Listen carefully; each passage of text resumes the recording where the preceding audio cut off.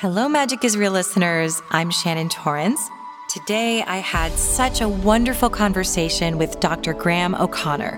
What I find so interesting about Dr. O'Connor is that he was an atheist before he had his near-death experience, and now he is living a spiritual life with a new perspective on everything. If you enjoy this episode and want to hear more like it would mean the world if you can subscribe, like, share with like-minded friends, and get the word out. Thank you so much for your support. Now here it is, my conversation with the lovely Dr. Graham O'Connor. We'll start here. Hello, Magic is Real listeners and watchers. Thank you so much for being here again. I'm Shannon Torrance, and today I'm very happy to have Graham O'Connor. He's Dr. Graham O'Connor with me today. Rather than have me try to tell you what he does and what his life is all about, I'm going to have Graham introduce himself and say what it is that he does and what he's here for. Thank you so much, Shannon, for in the invitation to come and chat today. So it's interesting when I think about what I do. I think there's two components to it. There's my job side, but I also feel that I'm getting now just this light energy being inside a human being, having this great experience as a human.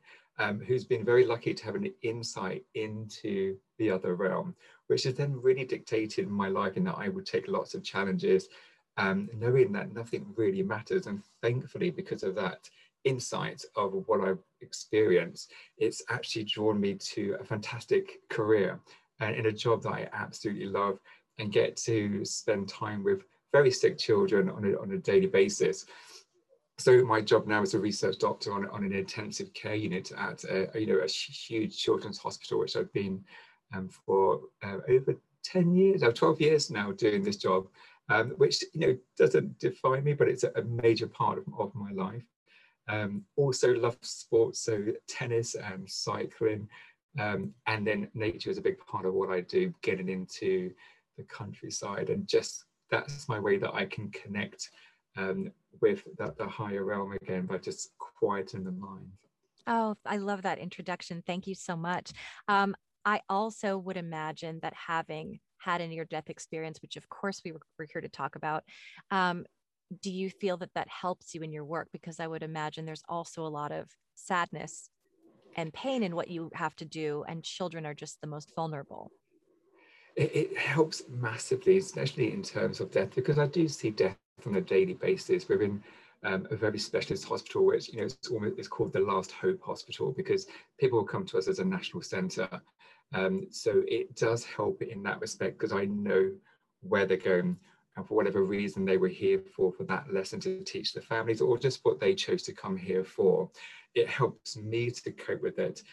How you can portray those issues to the family, you can't really, because they what they're going through is horrendous. But for me personally, coping with it every day definitely helps. And my friends that know the job that I do, they always question, like, God, how do you do this job? And I think it is, well, I have colleagues that have never had a near-death experience, but they still do the job. But I think for me, it definitely helps to know that they're going somewhere very special. Yeah, I would imagine that if you're going to go through something like that, at least you have the knowledge that there really is no death. Now, that wasn't always the way that you felt, from what I understand. So I'd love to hear about who you were before this happened to you. Whatever you'd like to share, I'd really like to get to know you. It's a great question, because you're absolutely right. I was a devout atheist, and my parents were devout atheists, so I was just brought up a devout atheist. So it had no interpretation of the Bible. Jesus was a bad word in our house, and the word God was a bad word. But I did. My parents were very disciplinary. I had 3 siblings. There was 4 boys, so growing up was very strict. And I think a lot of discipline, and probably too much discipline. And looking back now, my family can probably say, my parents can say, discipline was at a level that was probably abusive. I have a fantastic relationship with my family and my brothers. but now my brothers all have children, they realize actually to what extent we were all, abused really, but in the most loving way, just to control 4 boys. But because of that discipline, it did build an anxiety disorder for myself. And also growing up gay as well at that age, to have to deal with discipline, knowing that I was gay and adolescence, it just unfortunately transpired into this very severe sort of anxiety disorder, which sort of leads, it's funny because all these things sort of lead on to why I ended up having my NGA, because I was taking medication with the alcohol, which then caused the NDE. So there's always like a nice little link up to those situations. But my childhood was amazing. I wasn't atheist, although I did believe in a higher being in terms of the universe. But I would never use the word God. I could never use the word Jesus. And then until after the experience, and absolutely, like I can embrace that word now and embrace the word God and Jesus. Oh, thank you. Yeah, I actually always had trouble with the word God too. Yeah. I was at times an atheist, and then at times more agnostic as I aged. I think my dad is an atheist. My mother is not. And so that's interesting. But she's Yeah. How does that work? Yeah, they just don't talk about it. Just like I don't even tell him I'm doing. I don't even tell him I'm doing this, just because I know that he'd be very supportive of anything I do, but it's just not his thing. So when mediums come through with messages for him, I say, I'm not going to do that. He's not that type of a man. He's a very sweet man, but so I also had that negative idea of God, like it was this hardcore Christian belief that was judgy, and I didn't like it either.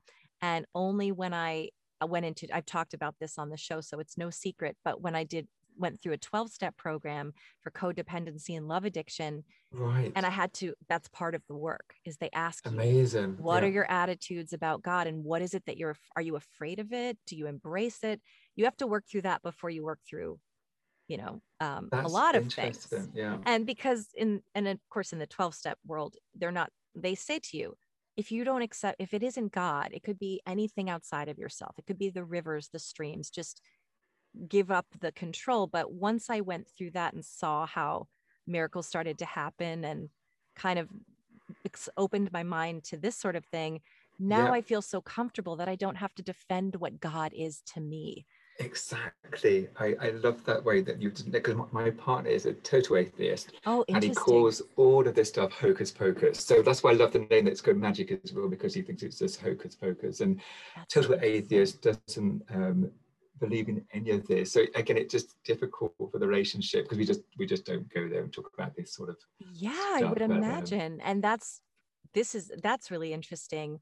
To be in a relationship and this big thing happened to you, and I'm sure he thinks it was chemicals in the brain or whatever, but I would love to hear, I've heard, but I would love to hear again so that you can share it with my audience that we have here today. Let's go back to that day and tell us what actually happened. Yeah, absolutely. So I'd like to give some just information around that time because it just puts it into context of what actually happened. And my best friend had died about 6 months before my NDE. He had a non-Hodgkin's lymphoma, and it was in the brain tumor. So he died within about 3 weeks of being diagnosed. So, incredibly quick. He was the most articulate person that I ever knew, and lost the power of speech and thought, and he died within 3 weeks. And then the week leading up to the NDE, we had a particularly tragic week at work in that 3 children had died just unexpectedly, like relatively well children we thought would do okay. And they didn't, they died. We had to cope with the parents. It was just really hard. And since my best friend had died, I found subsequent steps quite difficult to deal with. So I've arranged a night out with my friends, as you do, because that's how you cope with these difficult situations, the self-medication, and organised a night out in a local club bar, which was in Clapham, South London, called the Two Brewers. And it's a really fun, non-pretentious bar. They have a cabaret show on, and the more drunk you get, you just sort of migrate to the back of the club, and that's where you can have the club area. And we were lucky we got a seated area on the left-hand side, got a round of drinks in, and it was at this point a friend had offered me this very powerful painkiller that's also an anesthetic that you can inhale. And this is going back to the anxiety disorder, because it just helps you relax in this sort of club environment. Because I'd had so much alcohol in the blood and then inhaled this very powerful anesthesia, I knew instantly something wasn't quite right. And I basically went to systemic shutdown, and my blood pressure dropped. And you know, when your blood pressure drops, all your peripheral vision just starts to disappear. Yes. I just had this pinpoint, and I collapsed at that point. And I wasn't aware of this, but this is when my friends told me, and I was with other medics at the time, told me that I went into respiratory failure, because you develop this breathing complication called a stridor, and it's a very distinctive noise where it sounds like a sea lion barking. And it's just your airway closing. You're just desperate to try to get the air in, so all your muscles here try to get that airway open. But I was oblivious to this. Even before I hit the ground, I was just transported to this incredible realm. And I was just suspended in this air, in this massive coliseum. And in between these two columns, I was just suspended in the air. There were steps coming up to this coliseum. And it's, again, to explain the brilliance of the light and the energy there is so difficult to put into words. And I've explained it before. The only way that I've learned to explain it is when you're in a science class, you have a beam of light that goes through a prism. And on the other side, you have this beautiful rainbow. But inside the prism, you've got the mixture of that light and the rainbow before it actually splits. And that's what the light was like there. It's just this incredible light, but with color within it. I had awareness, 360-degree perception all around me. But I had this incredible presence on my right-hand shoulder, which I still don't know what it was to this day. I always thought that, it was so dominant. I thought my back was against another column that where I was, but there was absolutely nothing behind me. What that was, I don't know. I'd love to think it was my higher self. But the bit that was absolutely incredible, and you can never put it into words, in front of me were these 4 beautiful beams of energy that were vibrating, had a frequency of their own. They were just above me. So these beams, I was in this huge coliseum, but these 4 beams were just sat above me. All looked identical, but I knew instantly who they were. So 3 of the beams were the children who had died on the war that week, and the 4th beam was my best friend. No physical form at all. I just knew from their energy. The communication there is way beyond telepathy. It's just this instant knowing of, like a download of their lives and what your life and what your interaction was with them. And with the children, it was very little reference to the life on Earth. It was more about their whole life, soul journeys and your interactions with them. With my best friend, it was a little bit more about his essence, and we had a bit more understanding of our life interaction on Earth. It was just such a wonderful experience, and it's so frustrating because when I can try to explain, just to imagine seeing these 4 beams of energy and just knowing who they were. Now, I didn't get a life review. I got a snippet of my last memory with Brendan, who had died. So he died, when he died, I was in the hospital room with him, which was, an absolute privilege to be in that situation. But I was angry because he died, and I was shouting up to the corner of the room, just saying, look, please show me a sign that you're okay. But I was shown this memory from his perception. So I could just see him looking down at me, shouting, like, show me that there's a sign, which is incredible to have that experience. And all the emotions were there again. I could feel my emotions from when he died and his emotions from where he was, which was just, again, an experience that you just can't really explain unless you're going through it. Because I'd had that visualization of us being on Earth, that's when I realized, oh God, I must be dead as well, because I was in this realm, absolutely not bothered that I was dead at all. It was the most wonderful place. If I didn't have a face, I think I must have been a beam of energy as well. But my eyes would have been popping out, my mouth would have been just ajar, just to experience this incredible situation. because I knew I was dead, I didn't have to think about, oh, well, how did I die? And I thought, oh, it must have been in the club. And in your human brain, you think, God, how embarrassing, that's a terrible way to die. But when I was there, it was absolutely fine. I thought, no, it's not an issue at all. And then I had the thought of my family, and particularly my mother. And it was with that thought I was then catapulted back to earth. I want to say back to earth because I don't really know where I was. Now, when I went to this place, it was a flick of a switch, blink of an eye, I was there in an instant. Now, coming back, it was still the speed of thought. I mean, it was an incredible speed coming through the club. But I remember specifically coming through the club area and actually going through the wooden barn. So my consciousness actually went through the wood. And I remember seeing in the greatest intricacies all the splinters of the wood and being a part of that wood and just experience what it was like to be a bar. I know it sounds absolutely crazy. My consciousness then got to where my body at this time was laid out by the bar. So I was aware that my body was on the floor. Whatever form I was in at that time, I don't know if I was still this huge energy beam. There was no sound from the club. I couldn't see anybody else around me. It was just me and my body. And that's when the fear kicked in a little bit. So I was thinking, I need to get back into my body. And my body, it just wouldn't get into it. And then it would go in and then it would come back out again. And I was like undulating back and forth from my body to the bar area again. And I can remember seeing all the scum that accumulates around that bar area. In a club, it's just horrendous. I remember seeing it all in the greatest detail. But I just trying to explain how fearful I was at that time and what a contrast it was to where I'd just been. When I didn't care that I was dead, it was absolutely fine. But now being on this earthly plane, I was petrified of dying. And I just always think back, when spirits get stuck, they do get stuck in this realm. And I think if I come back to this club and my body wasn't there, if I'd been dead for so long, they would take my body away. Would I have been stuck in that realm as a spirit, as a ghost and just looking for my body?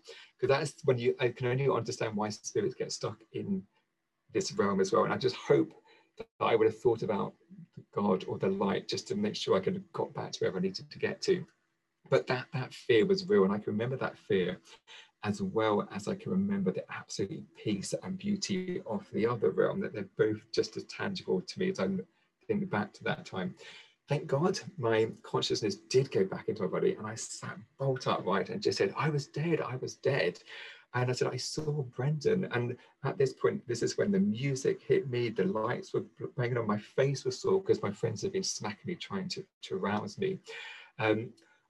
And it was just great to be back, but everyone knew the situation I'd been through, lost my best friend, and now I've just seen Brendan. And it was just like, crazy man's come back to life. Another, it's almost like post-traumatic stress from this is the thought that I was only gone for 15, 20 minutes. In my head, I thought I was gone for a wonderful eternity.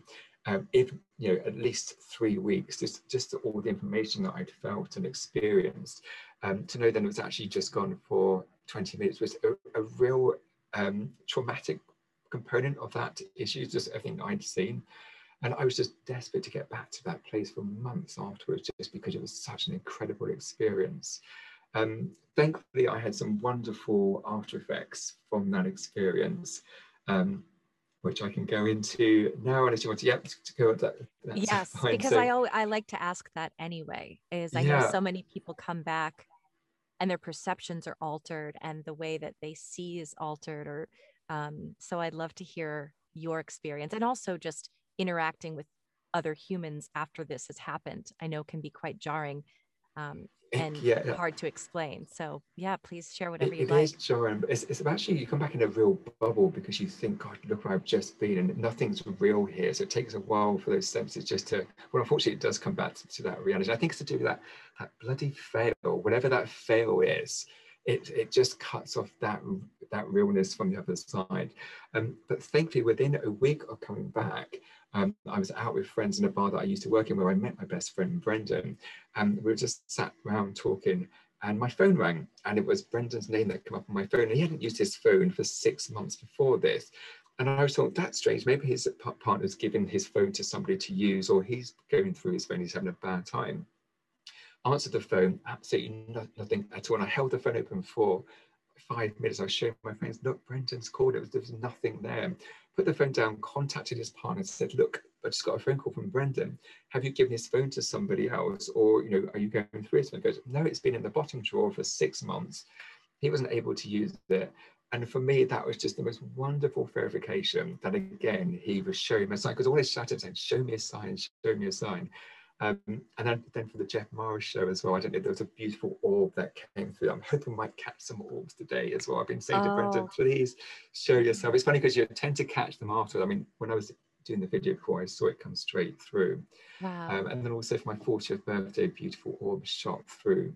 So that was lovely from him. But then in terms of the ghost side, this is about maybe a month after the experience. I was at a friend's house just for it was a Tuesday night, having dinner, toting the hole at his house. And I just saw a full apparition of someone walking through his hallway.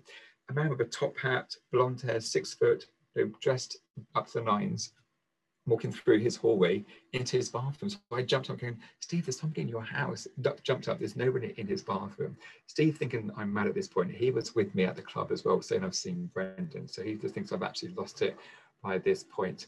And then a couple of weeks later, again, I was in the same flat, and the whole structure of that flat had changed. I walked into the front room, the windows were smashed in, and there was just dried leaves blowing around the whole front room. And in London, they make the flats much smaller than they used to be, but this was a much larger flat, probably how it used to be in the Victorian times. So again, that was incredibly special. But that time, my whole mindset was just transported to this time, which is again quite scary, because it's like, traveling in time where your whole, I was totally out of that time. So I'm not sure what the word name for it is, but just out of time, almost like time traveling. Again, no understanding what happened. I'm assuming that the man I saw dead was related to how he maybe came to die at that time. So that was the two supernatural things that had happened to me, with the orbs, the phone ringing, and then seeing this dead person, which was amazing to see a ghost. And that was for the first 6 months, and then it really just settled down. The only long-lasting after effect is this compassion and empathy that I picked up from that experience, just because I saw this connectedness that everybody had from that realm. I forgot to mention, so even when I was in that incredible Colosseum, beyond the 4 beautiful beams of energy in front of me, there were still other beams of energy all around. And within the Colosseum, there were beams of energy. So I felt all of these connection to everyone around me. And then coming back, I had this crippling compassion that I still have now, that, is to a point that I have to protect myself out of situations if there's any joking or mocking that's not, done in a deceitful way or a nasty way. I can't be around people that aren't sincere. So that was and then come back as a vegetarian as well. That was another side effect. Wow. Just couldn't eat animals anymore. Just knowing that they are still beautiful light beams. So that was but again, I just don't have any interest in them. I don't love the smell of meat, but just cannot go near it anymore, which is annoying. I know, but it's great. It's so wonderful how much it changes people. Even if you were an empathetic person, which obviously you were because of the work that you do, being an empath to the nth degree, which I am. Must be, I think. It's a different thing. It can be very difficult until you learn to tame it and work alongside it. And then it becomes a gift, I think. Right. It took me probably 30 years to figure out how to get a handle on it so that my emotions weren't all over the place and crazy, probably longer than 30, to be honest with you. But it's such a gift because it allows us to feel so connected with everyone else.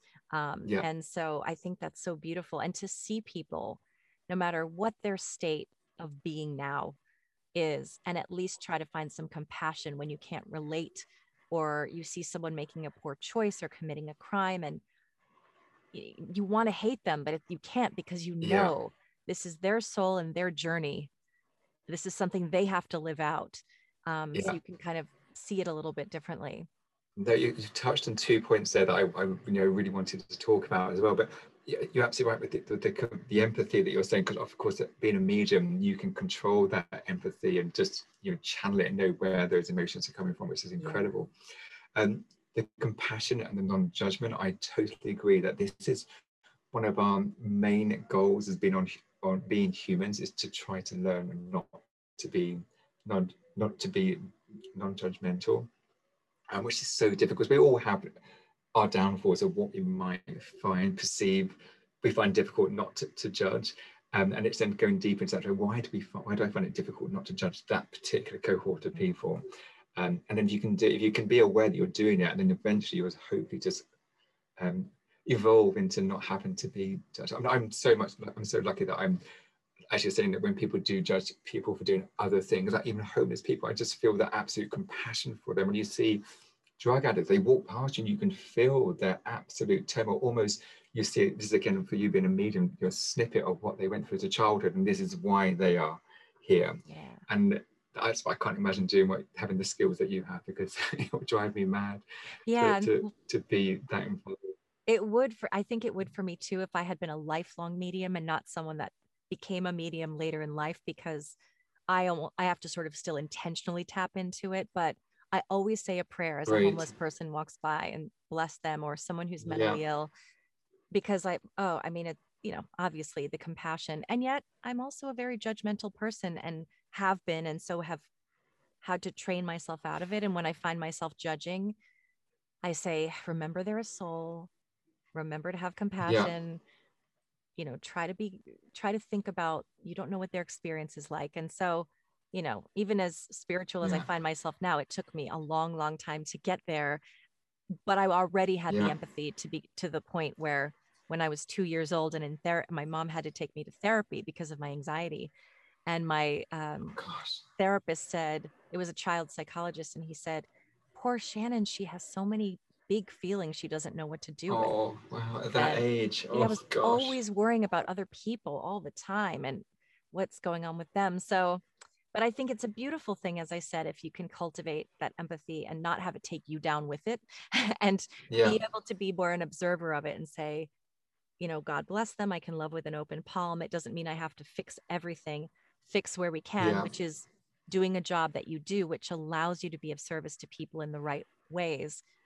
But it's extraordinary that people don't have this empathy. So when I'm walking down the street and I'll say, God, look at that. Did you feel that? Even that happiness from that person, or did you feel that sadness? And my partner just thinks I'm absolutely mental, but I can't believe people don't have this. And I'm glad I have it, that you can have that, tap into that higher compassion and just that empathy. But the thought that a lot of people don't have that at all, it's just like, oh, I'm glad I have it, but I feel sorry for people that just can't feel and just look at people and sense that empathy of what people are going through. But it is so cool when you have, after going through what you've been through, and me having sort of learned it, not having had an NDE, but having learned to connect with my spirit self every day. I think it's such an awesome feeling where when you connect with someone, you feel like, I feel tingles just even speaking with you, just from the connection, the exchange of energy. And I can feel your energy as I'm speaking with you. And it's fun. I love to go out in the world and tangible. No, I absolutely agree. I talk to strangers all the time. And when I'm out on my walks, I just stop and talk to people, because I just feel like we're all connected. It's just a beautiful thing. Now I have two questions. Well, they're more comments than questions. The first one is that it's interesting to me that, being in a relationship with someone who's an atheist, what I love about that is that it proves that you don't have to be aligned in your belief systems, because it. So that's enough. You don't have to convince him. Like, he'll find out in his own time. I wonder if this is true. I may be speaking for you, but it's his path, and he'll know eventually. But I guess that is a question. How do you sort of navigate that? I think the best way to, because I've only been my partner for 3 years. I was in a longer relationship before, but what I've discovered is, because of my outlook and my understanding of when I lost a colleague at work, again to non-Hodgkin's lymphoma. She was a 38-year-old woman, had a child, And then my auntie died from COVID. And the way that I deal with that was, no, you come across as being heartless because you're like, are you not upset your best friend at work's died? And your auntie's died within about 3 weeks of each other. But I mean, I was sat in the church praying for them, saying quick, not for my colleague that died, it was totally unexpected, but my auntie, it was a long drawn out death. And I was just saying to the angels, please just come and collect her. She's ready to go. And it took him a long time to come. My partner's had lost, very close loss, mother and nan. And the way that he's dealt with that is incredibly destructive. And he just cannot even see that there is anything. So they don't align, and I can come across as being very heartless, but it's not. It's just that knowing that, of course, it's sad. I'm not going to see my auntie again, but she's with my other auntie, and they're like my new soul protectors that I have, and I just always feel confident in any situation because I've got this soul family around me. But for the long, I mean, it's hard when someone thinks it's a whole hocus pocus, but I love the fact you just said I don't mind because I know it's true. And you and I, we can discuss it till the cows come home, or we can argue it till the cows come home. But the fact is, I would never argue with anyone. I'll tell people about my experience. If they take it on board, brilliant. If they don't, I'm not gonna ever argue it, because they will know and I know. They will know in time. That's what I tell myself with my atheist friends. I'm like, it's okay. I said, I thank you for being open to hearing that I'm into it. And if you're not, that's absolutely fine. And it doesn't matter. We'll all find out at the end of the day. And they want to believe. And even the strongest atheists, they might ask a couple of questions, and it's just so out of their realm of thinking. They just, I'm a scientist. I was, trained to question everything. And it doesn't make sense. I'm thankful I'm doing some research now. Another part that came out of the Jeff Mara show, where I got contacted by the University of Lancashire, who do a lot of this work. And we've now got a research proposal ready to start doing research at my hospital, which is just so exciting. That is very exciting. It's brilliant. So that's my next big project, because doing the research side. So cool. I can't wait to hear more about that when it happens, when it's out and you can talk about it. And then the other question I have is that you had mentioned that the words God and Jesus made you uncomfortable. They did me too. Now I actually pray to both, and not in a religious way, but in a way where I say, I believe. I'm not a Bible person, but I also, have an idea that there are ascended masters and people and greater beings. No, I love I think we have the very similar understanding of that, the higher levels, without putting names to them. Yeah, I agree. That's what I was going to ask you about, because I know I've heard you mention that you had you'd opened your mind. What did you learn about what Jesus and God are? It's a really good question, because I bought a Bible for the first time just to even look. I didn't even know who the Matthew, Mark, I didn't know and you read the story, a lot of it just makes sense. It's just how to live a good life. But it's God. That's what I find fascinating, because the light. So I think when people talk about God, they still think about a human figure, whereas I would just see God as now the light, the energy source that is everywhere. That is God. The universe is so immense, we can never actually comprehend how big it is. And that's why it just makes me laugh when people think, this is it. The energy just goes on. So I think my God now is the energy source for me, the light source that is connecting everyone. I mean, Jesus, you have to look at, when you look at the story, if that really did happen, how amazing. I love there's all these philosophers that came before Jesus, which we read his, Plato, we read his work now, and he was around before Jesus. So you think, the Bible was 2,000 years ago, but people are still worshiping that. So my relationship is still very much at its infancy, that I still haven't learned a lot of the lingo. I had a mother this week who was at the bedside, but that's actually the grandmother at the bedside of a child who's quite ill, reading the Bible. And I just went to her, which passage are you on? And she was so delighted that I took interest in what she did. And I was fascinated to know as well, because I thought, God, I said, keep praying. And the nurse is looking at her going like, we shouldn't really be encouraging any sort of religion. We should be biased, really, on bias. But it was really, she was so happy that I just took interest in the Bible. And before this, I would have been just like throwing the Bible across the thing. What a waste of time. So yeah, so I hope, yeah, if I've answered the question. It is pretty much at its infancy still. And I go to church just to sit there on my own. I don't listen to sermons at all because sometimes you can hear stuff that can be contradicting to the spiritual world and the acceptance and the judgment that you often get in the church. So that's the difficulty I have still with the church. Yeah, that's the thing I have, is that I don't believe that any man actually knows enough about it to say, this is the way, this is what, this is what Jesus is, and this is what Jesus wants. I believe that it's, I'm just open-minded about all of it. I think that absolutely, I believe that Jesus was somebody, whether he was an ascended master, a prophet, for me personally. And, some of my best friends are strict Christians that adhere to the Bible. And before that would have made me really uncomfortable.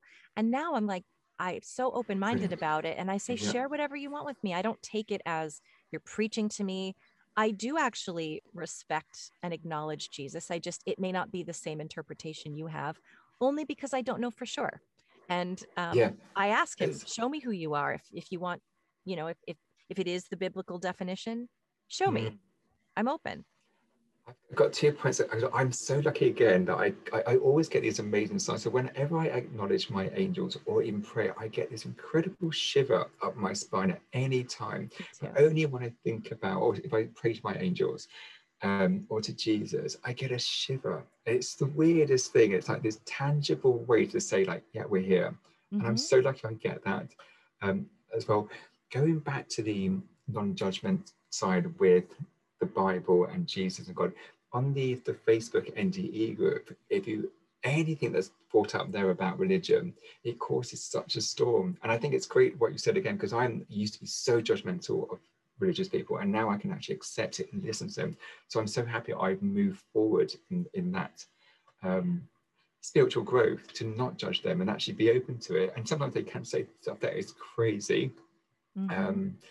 And even in the NDE Jesus group, it says you can't be homosexual, you can't discuss that. I'm like, oh, but I still listen to other people's stories within that Jesus group, because they can't have it in the other NDE group. It's like, and it's nice too that you cannot take it personally and say that's, that's their belief, but there might be something I can take from it, as long as it's not hateful.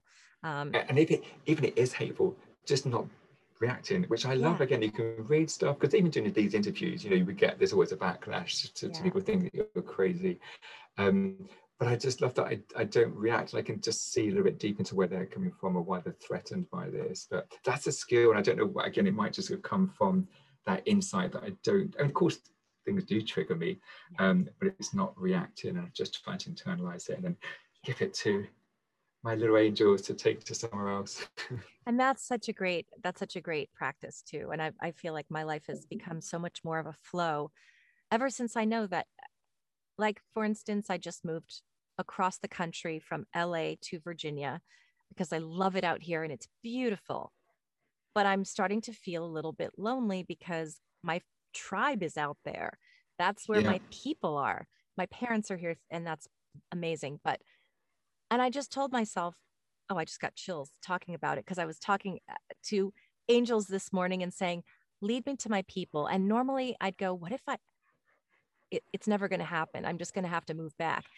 It's like, I know that they God wouldn't have me here where I am right now if there weren't a reason that's going to lead me to something. Absolutely. Even if it is in 5 years moving somewhere else, I know that right now I'm on the exact right path, and I have to trust it, which helps me relax so much more into the process of everything. Where you go, there's just a reason. And so I have to be patient to wait to see what the lesson is.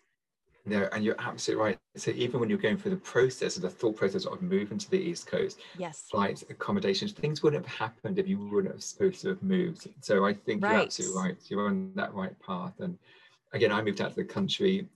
It's just been the best, one of the best moves I've ever done. Joined a tennis club. Oh my God, it's a whole new group of friends. So it's like, if you can join a club there and just have that interaction. And this again is going back to doing stuff that in taking these risks, going on a date, going on a or get applying for a job that you don't think you should get, because we should just take risks in life, because nothing really matters. What's the worst that's going to happen? You get rejection. Right. So I just think everyone should just push themselves, and nothing matters. Yeah, that was going to be my question, is what, obviously there are probably a million things you could think of, but what is it that you really want people to know? Just from everything you've learned, that could be anything that comes to mind that you just wish people knew, want people to know. And Yeah, that's part of it. Yeah. It's the connect. I had a catalyst that I can connect because of my experience. I'm lucky that I can, tune into that any time. But for the best way I can do that is to go into nature. And luckily where I live here, it is literally just fields and there's rivers. And it's like a gradual process. I can be walking along the river, and you just start to listen to the birds. Then you can hear the trees, the wind in the trees. Then you hear the wind, and it takes you to a higher and higher level of that consciousness, to shut the background chatter in the brain. It's just that walking meditation. If people could do that and just do it every day, and just realize how connected you can be by just being in nature and just hearing like the wind and then the trees, it's just beautiful. Yeah. To get that connection. So I wish people could just do that more, just to connect. Yeah, I do too. I have one of my best friends is a real city boy, grew up in LA city, like in the city. And he's like, oh, he's always like, oh, hell no, I'm not going out in nature. And I'm like, come on, he's like, gross, I don't want to hear about it. And yeah, that's he's like, I just want to stay inside and play video games. And I'm like, I mean, I can't force him to. He's also an atheist, so we have these conversations a lot where Yeah. he's super supportive of what I'm doing, but he's also just like, all the things that you wish. It's like, in my mind, I want him to do it because I want him to have the same experience. But again, it's remembering this is my path and this is his path, and that's his path, and that's okay. And I feel so thankful that we're on this part. And of course, we're no better than anybody else. But when you see people on their phones, they're always reading, or they can't just sit on a train and just sit out in a field and just be quiet, because you look like a lunatic now, in the digital world. People go to bed with their laptops on, watching videos. They're just always, they never are with themselves. And sit quietly and just feel that energy, that incredible energy that we all have at source, that we have up to our disposal. And to ask the angels to talk, every day we can always ask for help, because you have to ask for help. It's a weird rule. People like you have to actually ask your soul team, your angels, for help. Yeah. And along those lines, what are some of the things you do to connect back with spirit when you're in the middle of obviously you have a lot going on, and you've got friends and family and your relationship and your job? How do you, I know you said nature, but how often do you do that, and what do you do? I mean, I talk to them all the time. I go out, when I walk to the train station, I would chat. I say, good morning, Jesus, good morning, angels. And I get my little shiver down my spine. And that could be it. Or I could say, oh, right, today I want to make sure I've got a big meeting, or there's an issue with a child. I've had an issue with a colleague at work. Like, let's just pray that we don't have any rows today, or there's no confrontations. So it's on a daily basis. And then I have a mantra that I say every night before I go to bed. With the acronym, it's actually Christ. Which is it's compassion, health, take risks. So R is for risk, but good risks. Then I is for intentions. Make sure your intentions are always good. S is for service, to Christ. And T, what is T for? That's really bad. What is the T for? Maybe it'll come back to me. Yeah, we'll come back. Yeah. But then also there's gratitude. So I've got quite a thing. Great, which is, I've got gratitude, and then the ripple effect of just being kind to someone, so just having a smile. Because I think when we're on these spiritual journeys, people think that you have to become a Reiki master, you have to be this whole life change. This is great that you're doing this, and I think I'm lucky with my job, and I think, God, maybe I should be doing more spiritual stuff, which might come, but I think people don't know the effect they have by just being kind each day, and just that can be enough. That's so gratitude and kindness as well. Yeah, that's wonderful. I think it's true, because if you cheer someone up, they're walking through their day having a just a bland sort of a day, and you have a lovely interaction with them. It gives you energy, it gives them energy. Maybe they carry that energy onto the next person and into the world. And that's such a beautiful thing. Yeah. And how would you say that this has changed you as a human being the most? Stress free. Yeah. The thing, and if you do get riled, you think, oh, good, we're here to experience all human emotions. That's what we're here to do. And we all have to go through stress, and it's good to have those triggers. But just not having, not allowing your body, not to allow to get really worked up and stressed about something. Always think about what's the biggest fear. Like, my biggest fear would be losing my job, losing my home. Then what would you do if that did happen? And you're just always thinking, that's the fear stops us from doing everything. And ego, which goes, you worry about, trying to differentiate between what's your ego and what's your higher self. So I think that's been my greatest growth from this experience. I'm always questioning, what's my true intention? Is this my ego stopping me from doing this, or is it the source that's saying I should be doing this? But having no fear, because what the biggest fear is, you're gonna die, and death for me is not, it's not scary. When death comes, I'm looking forward to it.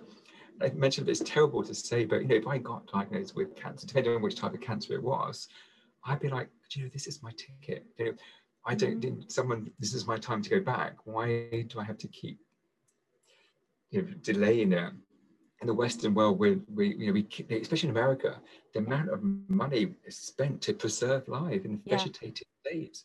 We're petrified of death, and we should be embracing it and looking forward to it. I agree. I love that too, because I think obviously it's worse for those of us who are left behind. Losing our loved ones is something we don't want anyone to go through. But as far as ourselves, I mean, I'm having a really good time. And the other day I said, I'm not afraid of death. That doesn't mean I'm ready. I'm loving my life. I'm really happy. And I don't want to go yet. But when the time comes, I know that at least I have something to look forward to. It's not something to fear. And what peace that brings. As you said, ask yourself, in any situation, what's the worst that can happen? Well, I mean, the worst that could happen is maybe there are things that can happen that are painful to endure. But the really worst case scenario is that you die. And if that's the worst case scenario, well, then I'm golden. There are worse things that can happen than death, I guess, is the thing. I totally agree. And I think because we are living our true selves and we are enjoying life, the good and the bad, and just taking comfort out of the good and the bad, that we're allowed to stay a little bit longer, because we just got it, and we're just like, okay, we can, we're giving back to the universe. And I think the universe thrives on love. That's the currency of the universe. So the more love we can get out, we're making that universe bigger and better in places we can never even imagine for what we're here for. Because there's no, people question when you get your message when you had your NDE to come back for these grandeur jobs when you come back, but actually it's just being kind. That's all we have to be. Don't judge people, be kind, create that love. That's as big a job all of us have to do each day. Wake up and just be kind. I want to leave it right there. I think that's so beautiful, Graham. And I am so grateful for your energy, your time, for showing up, for connecting, and for sharing all of your beautiful wisdom and insight. It really, really means the world. Oh, thank you, Sharon. I really enjoyed that.